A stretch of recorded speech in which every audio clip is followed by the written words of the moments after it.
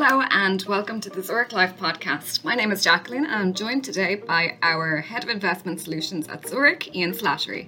This investment podcast does not constitute an offer and should not be taken as a recommendation from Zurich Life.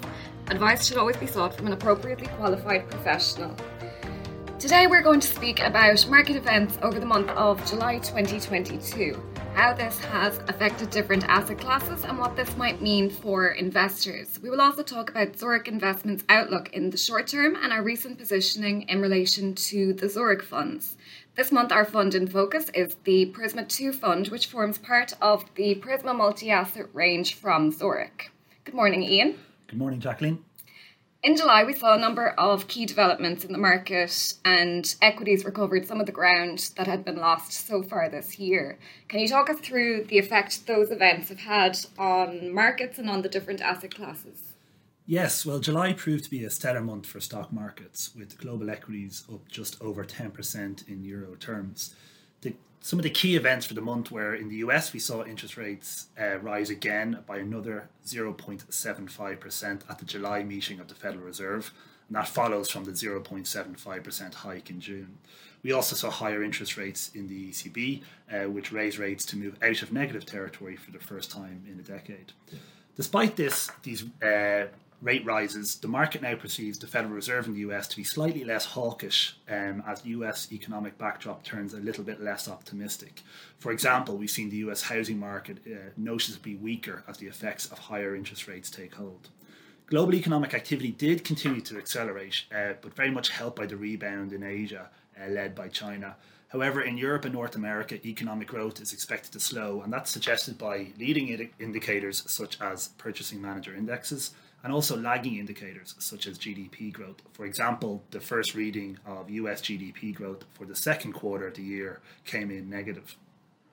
Despite the rate rise news, we actually did see Eurozone sovereign bonds enjoy a positive month, which kind of goes against the theory somewhat. So overall, both equities and bonds were positive in July. Towards the end of the month, in political news, we saw Mario Draghi resign from the Italian government, with general elections to follow in September. You mentioned global economic activity accelerated and equities experienced a rebound in July. Can you give us some insight into this and talk a little bit about this from a geographic region and a sector perspective? Yeah, so just starting at the headline numbers, as mentioned, in euro terms, 10.7% was the return for global equities in July, and that's easily the best month of 2022. So that pairs the year-to-date losses as at the end of July to minus 4.3%. Geographically, the US was up over 12%, and that was the best performing stock market of the major markets, and that was in euro terms. Hong Kong was the worst, returning a negative 5.2%. Year to date, the defensive or more value-orientated UK stock market is the only major market in positive territory at just short of 1%. Delving a little bit further under the surface, on a global sector basis, all 11 major sectors were in positive territory for the month in euro terms, which is in direct contrast to June when all 11 sectors were in negative territory.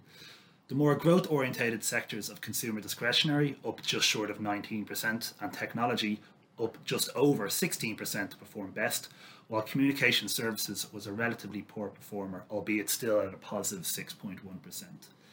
Year to date, on a sector basis, energy remains the clear outperformer, up just short of 50%, and that's again predicated very much on the rise in the oil price, whilst consumer services remain firmly in the red at minus 16.7%.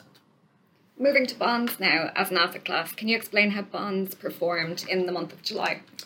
Yes, well, as mentioned at the outset, Eurozone bonds booked their general downward trend in July as the 5-year plus government bond index returned 5.9%. And as mentioned, that's despite of the fact that ECB pushed its benchmark rate up 50 basis points, bringing its deposit rate to zero, as I mentioned earlier, for the first time in 10 years. Whilst the Federal Reserve also hiked interest rates by the 0.75% to bring it to the range of 2.25% to 2.5%. In terms of some of the benchmark bond yields, the US 10-year Treasury yield finished sharply lower at 2.65%, having started the month at just over 3%, whilst the key German equivalent fell from a yield of 1.34% to 0.81%. Therefore, yields for both of these key metrics move lower, and of course, yields move inversely to prices throughout the month, even as interest rates were raised. How have commodities and currencies performed over the month of July? So in euro terms, the overall commodity index rose slightly throughout the month of July after experiencing a fall in June. The overall index was up just over 3%. However, both Brent and West Texas Intermediate oil fell across the month. Gold managed a small gain in euro terms, while copper was slightly down. Commodity prices, of course, continue to be influenced by global economic prospects, but it's really important to note again the effect of currency fluctuations in these markets, given that all the above commodities like oil, gold and copper are priced predominantly in US dollars. Turning to currencies, after starting the month at $1.05, the euro briefly hit parity against the US dollar before rallying slightly towards the end of the month to finish at $1.02 to a euro. However, this euro weakness once again enhances investor returns for those who are invested across a global stock market like those within Zurich funds. In relation to sterling, the rate finished the month at €1 to 84 pence. Zurich Investments is an active manager. Have they made any significant changes to their asset allocation positions and on a geographical and sector basis? So in summary, Zurich's fund positioning remained unchanged throughout the month of July. Equities do remain our preferred asset class. However, we did see that strong rebound of over 10% in equities during the month. So an opportunity to sell into strength could materialise in the coming weeks as the economic outlook does start to deteriorate further. Within equity markets, our main underweight is North America, so that includes the US and Canada. And that, given the fact that that's such a large part of the global stock market, this leads to an overweight position in other major regions. Our main equity sector preferences continue to be technology and industrials. Within the fixed income markets, in our view, the current level of yield available on Eurozone government bonds does not yet offer an attractive proposition within multi-asset funds. Therefore, our short duration positioning in relation to Eurozone sovereign and Eurozone corporate bond allocations is maintained. Zurich Investments, based in Dublin, is responsible for managing assets of almost 29 billion as at the 30th of June 2022. Zurich's Prisma 2 fund is a multi-asset fund that was launched in 2013 as part of the Prisma multi-asset fund range. Ian, we might discuss. How is Prisma 2 managed by Zurich Investments? Well, first of all, I suppose there's Prisma funds with different levels of risk, which all fall into the Prisma fund range. And each Prisma fund reflects the asset allocation preferences as shown in Zurich's active asset allocation fund, which we've discussed on previous podcasts. Both the AAA and the Prisma fund range are managed by Zurich Investments. So therefore, Prisma 2 employs Zurich's long-standing active top-down investment process. And it follows our highly successful long-term philosophy of investing in real assets, with a strong emphasis on asset allocation. The concept within the fund is to attempt to generate a long-term capital growth whilst targeting a volatility range from 0.5% up to 2% over a rolling 5-year period. So from 0.5 to 2% is the range for volatility.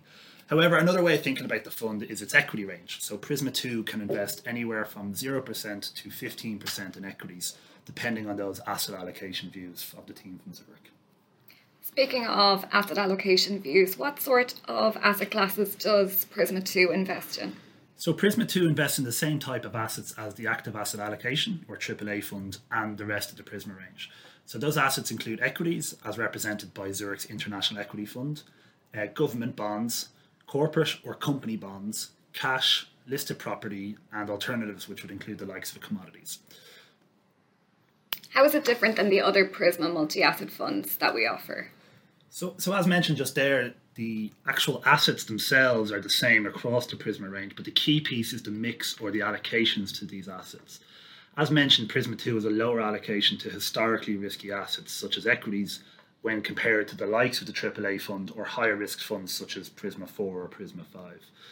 The fund is designed to meet the needs of lower risk investors. There are no capital guarantees or anything like that, so it does go up or down just like other funds. However, the aim is to do this with lower volatility or less ups and downs in the unit price while still delivering a positive return. This can be very important for investors when we see real returns, which take into account inflation, still very low given that high current rate of inflation and the still historically low returns available on deposit accounts. What type of investor would the Prisma 2 fund be suitable for? So as mentioned above, it's very much towards the lower end of the risk scale. So when a customer sits down with their financial advisor, they'll discuss lots of aspects of their financial plan.